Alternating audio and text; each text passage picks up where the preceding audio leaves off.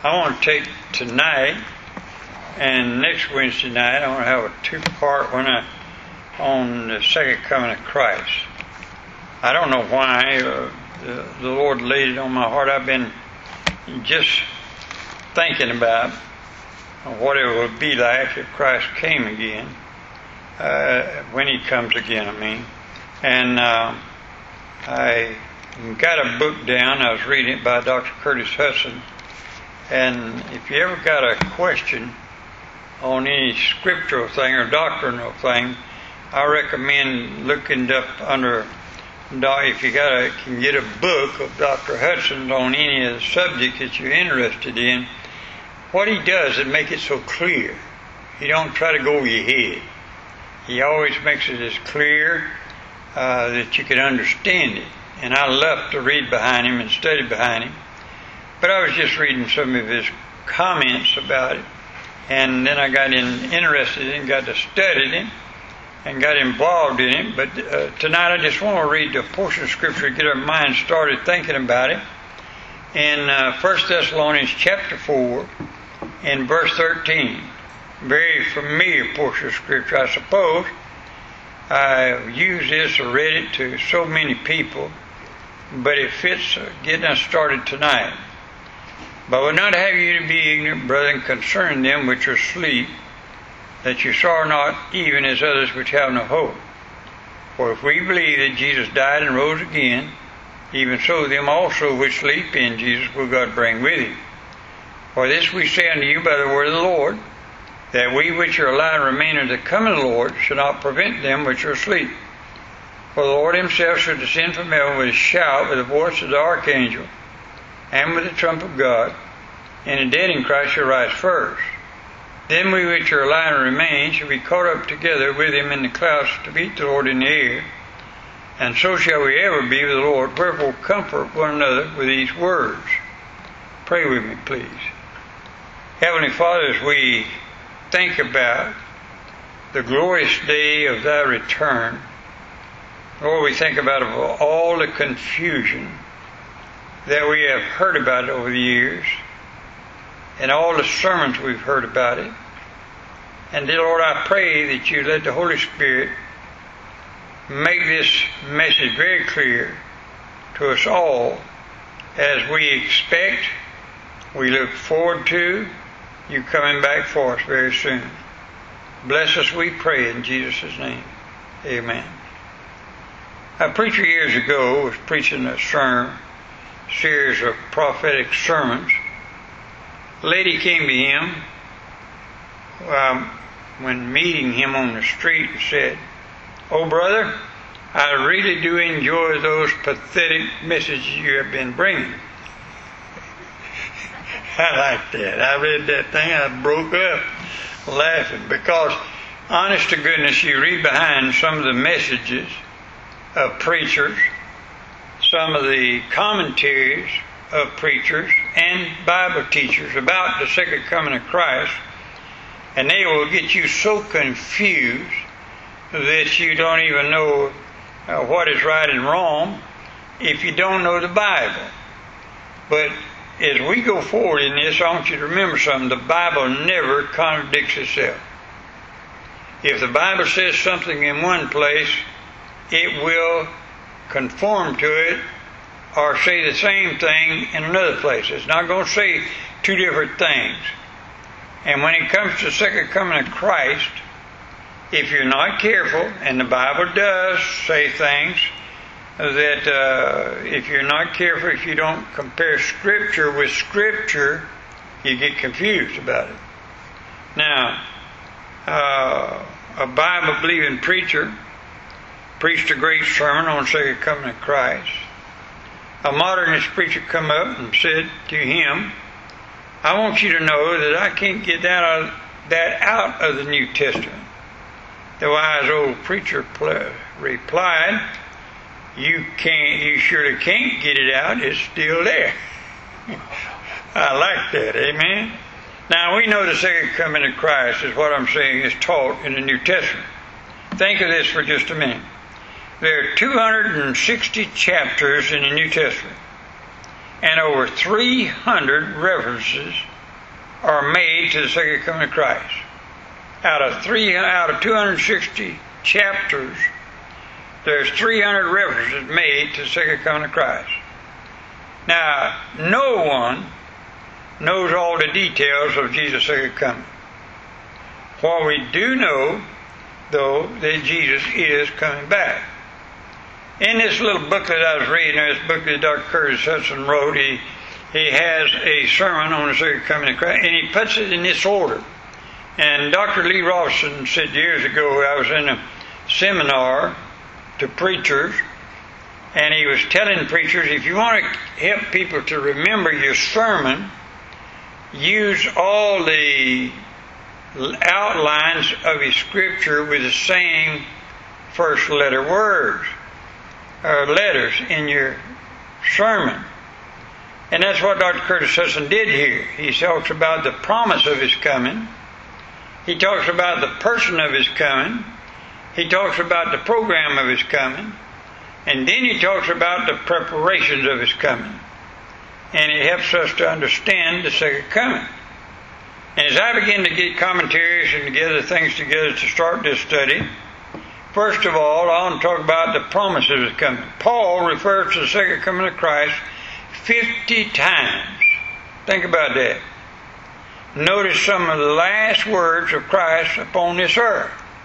We're all familiar with them, but turn there with me for just a second to John chapter 14.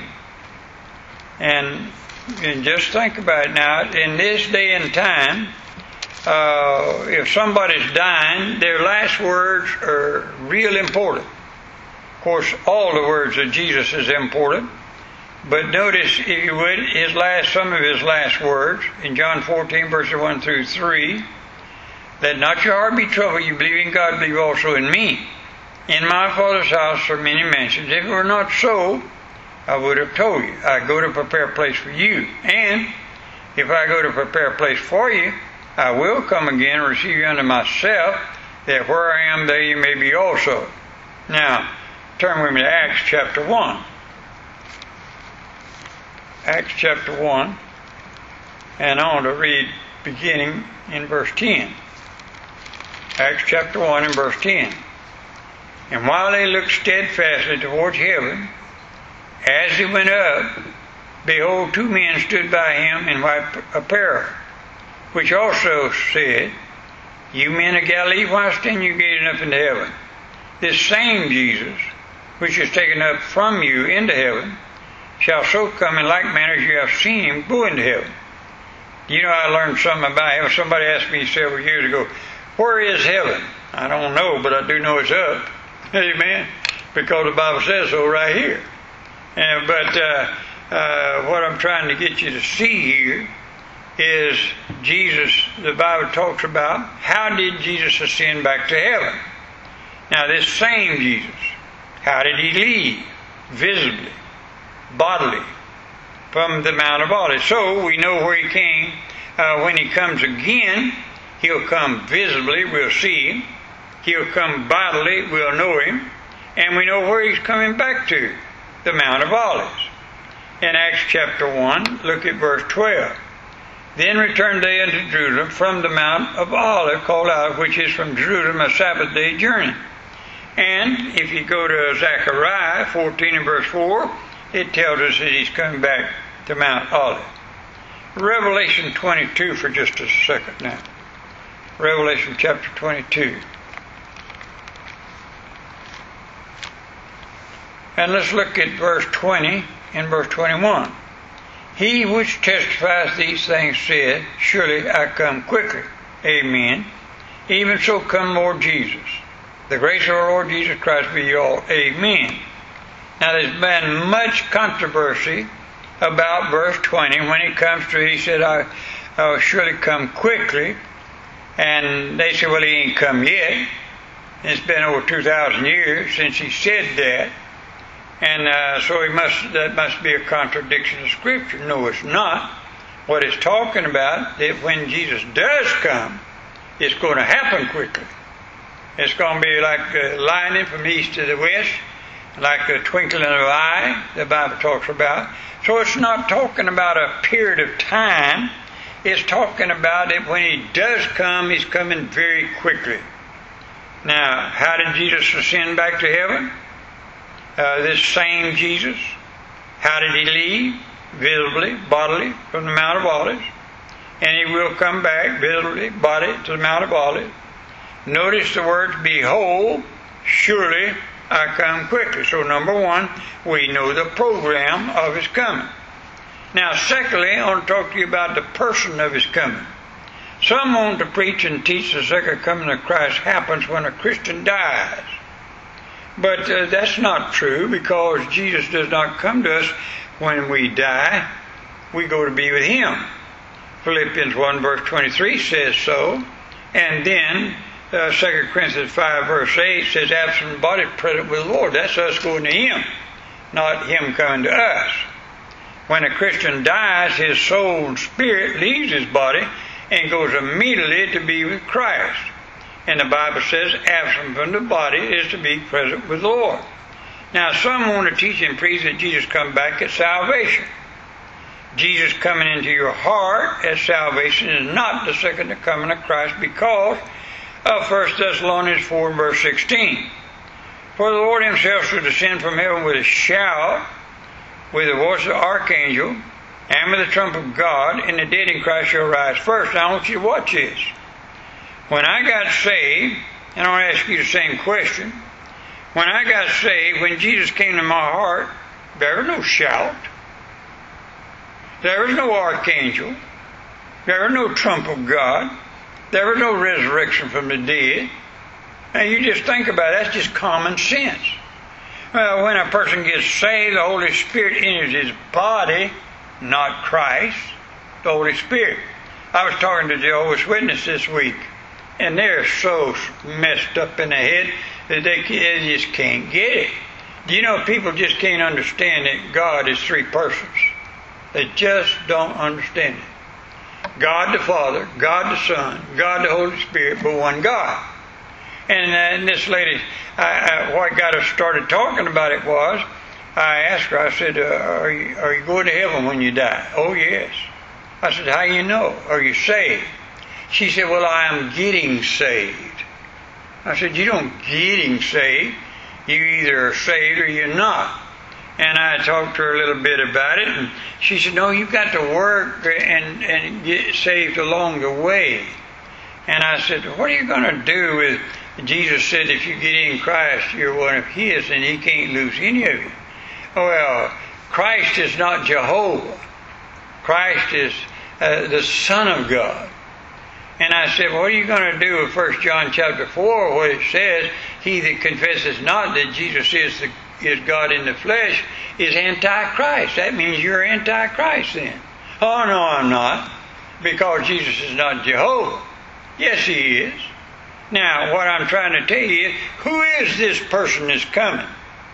Is it Jehovah God? Is it Jesus the God? Or is it the Holy Spirit the God? Let me tell you something. If you don't get that straightened up in your mind that the only God you'll ever see, and this is what I tried to tell her, you can't kill God.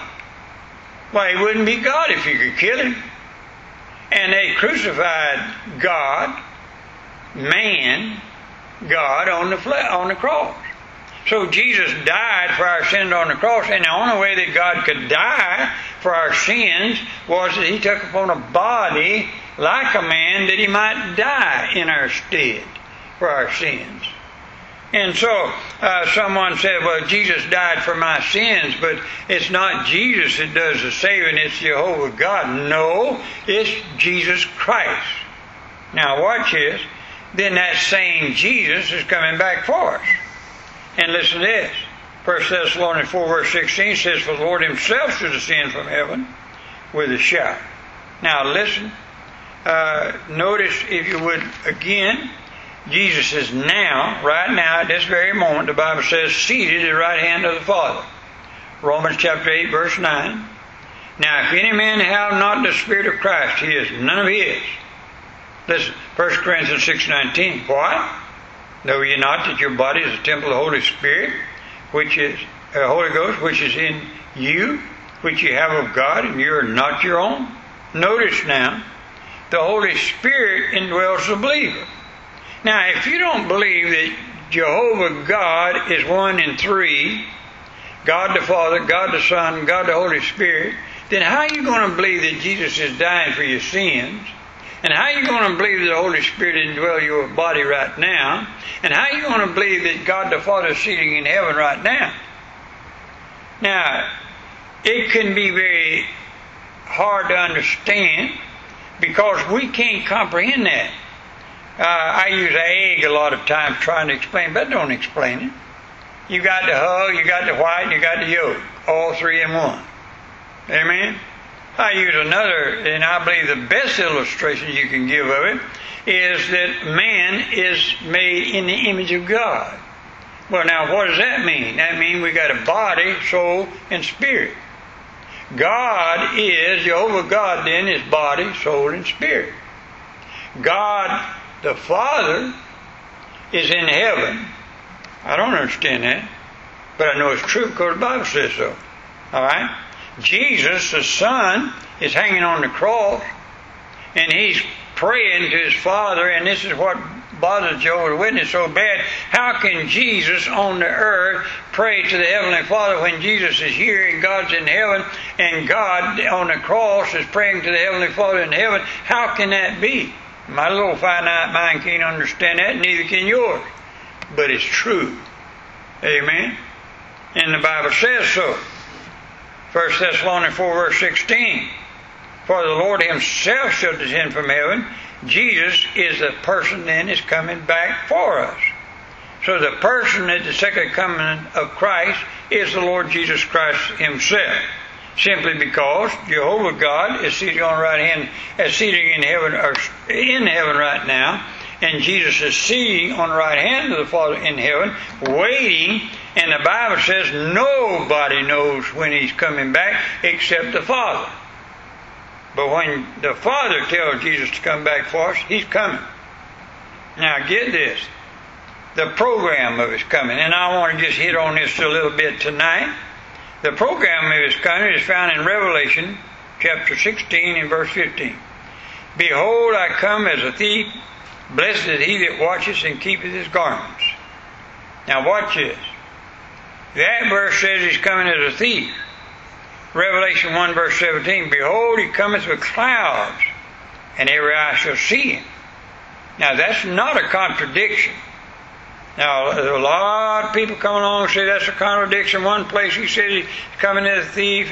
And now, when we think about a thief, we think of somebody breaking into our home and nobody's at home and nobody knows about it. I mean, nobody knows when he's coming. Well, get that in your mind for just a minute. But in Revelation 1 and verse 17 said, but he coming with clouds and every eye shall see him. Now, this is not a contradiction. The Bible never contradicts itself because it's the Word of God, and God cannot lie, and God is not an author of confusion. And so the Bible says it like it is. Now, turn with me to 1 Thessalonians chapter 3. 1 Thessalonians chapter 3 for just a second.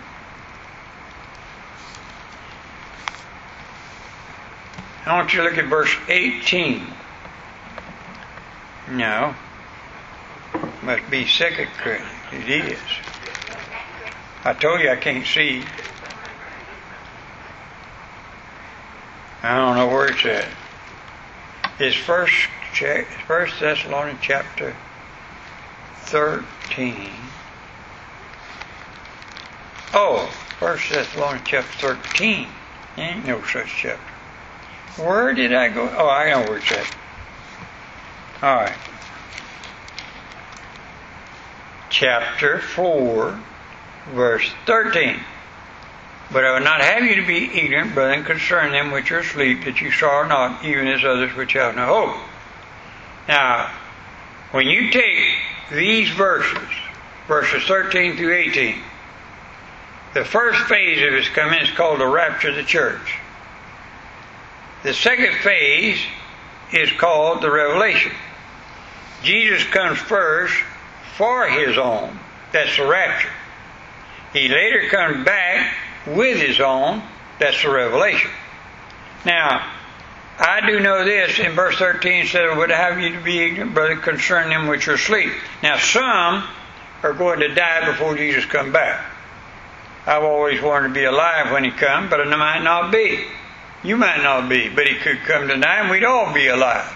Amen? When he comes. But if I'm not, the Bible makes it very plain in verse 13 that our bodies are going to go to sleep. And it's going to wait in the earth. You can burn it, you can throw it in the sea, you can put it in a casket, you can do whatever you want to with it, but it ain't going away. You're not going to get rid of it.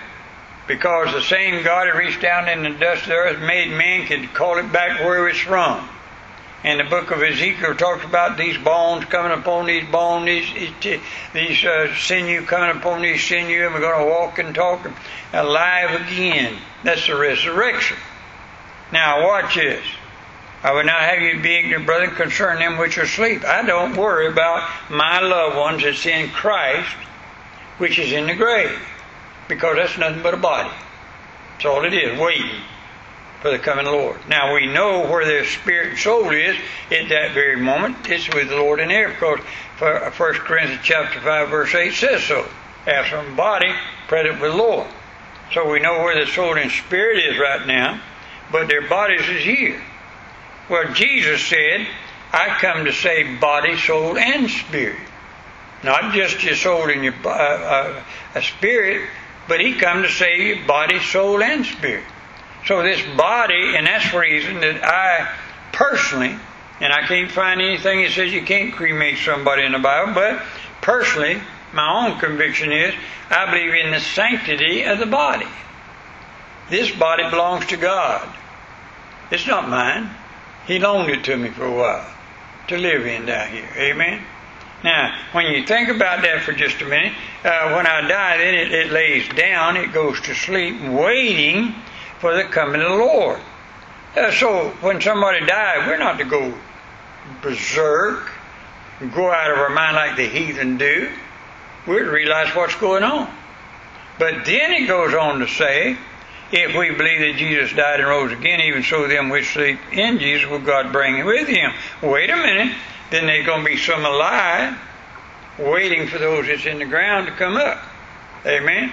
So, if Jesus was to come right now, back for me tonight and for you tonight, what about our daddies and mothers and aunts and uncles and babies and so on that's died and their bodies are asleep? Well, I'm going to leave here and they coming up, we're going to be with the Lord in the air. Now, is that all they are to the second coming of Christ? No. Because we're part of the first resurrection, the Bible says. Blessed he is part of the first resurrection. Amen? And so after that, then, at the judgment seat of Christ that's going on in heaven, at that time, the tribulation period is going on down here on this earth at that same time, and God's going to judge this earth, and 1,000-year millennial reign is going to take place, and then after the 1,000-year millennial reign of Christ, on this earth, then he's coming back with his saints. And you know, I know my daddy and mama and loved ones are in heaven, because you can't come back if you ain't there. Amen? And he says, I'm going to bring them back with me when I come. And that's the glory of being saved, and that's what we're not to worry about. So, and I want to continue this, and I can show it to you plainly from the scriptures, that when it talks about two phases, about one coming as a thief in the night, and the other one come, and every eye shall see him. When he comes back, in the book of Matthew, it talks about two being in the same bed, and Jesus comes back, one is taken, the other's left. Wait a minute. That one don't know the other's left till he gets up next morning and find out they're gone. Amen? And the old Antichrist is going to say the Martians come back and got us or something, and took them out of here because he's a deceiver. And he's going to make people believe a lie. But that's the rapture of the church. So everyone that believes in Christ at that part goes to be with the Lord at the rapture. Now when he comes back for to bring His own. He's coming in judgment of all those that's left on this earth of unbelievers. They're going to be resurrected. That's the second resurrection coming out of the ground, the unbelievers, and they will be judged at the great white throne judgment. Now, where are we at that time? Behind the Lord Jesus Christ, that great throne of believers, at the judgment seat. The Bible says, no, you're not. You judge angels. We'll be there with the Lord Jesus Christ at that judgment. So, get it straight in your mind, this thought for just a minute. Whatever you think about the rapture or the second coming of Christ, remember something. Don't get it confused. God knows what He's talking about. Get it in your mind and then get it in order. Everything God believes in order. And He does everything in His time. So don't try to push it all together. What a lot of people want to do is take everything, throw it in one basket, and that's it. No. God does everything in His own time. It's like I tell people, and I'll try to close with this, that people come along, and I was talking to one guy several years ago, and he said that he was reading me some scripture in the Bible, and I said, that's not to the church. That's to the Jewish nation. Those promises were made to the Jewish nation. Oh, no. Those promises were made to the church also. No, it's not. What you're trying to do then is put law into grace. And you can't do it. They're under law, we're under grace. Amen? And if you don't get that straightened out, that God deals with the Jew nation, and He deals with the church, and He deals with them in Christ Jesus, but He promises the Jewish nation the earth. He didn't promise me and you the earth. He promised me and you in heaven. Amen? We're heavenly people. The Jews are earthly people. And you can't get those two confused. So don't throw them all in the same basket. So get it in order. God's got things in order just like He wants. And once you understand that, everything else comes clear. Let's pray. Heavenly Father, bless we do pray the reading and studying of Thy Word. In Jesus' name we pray. Amen.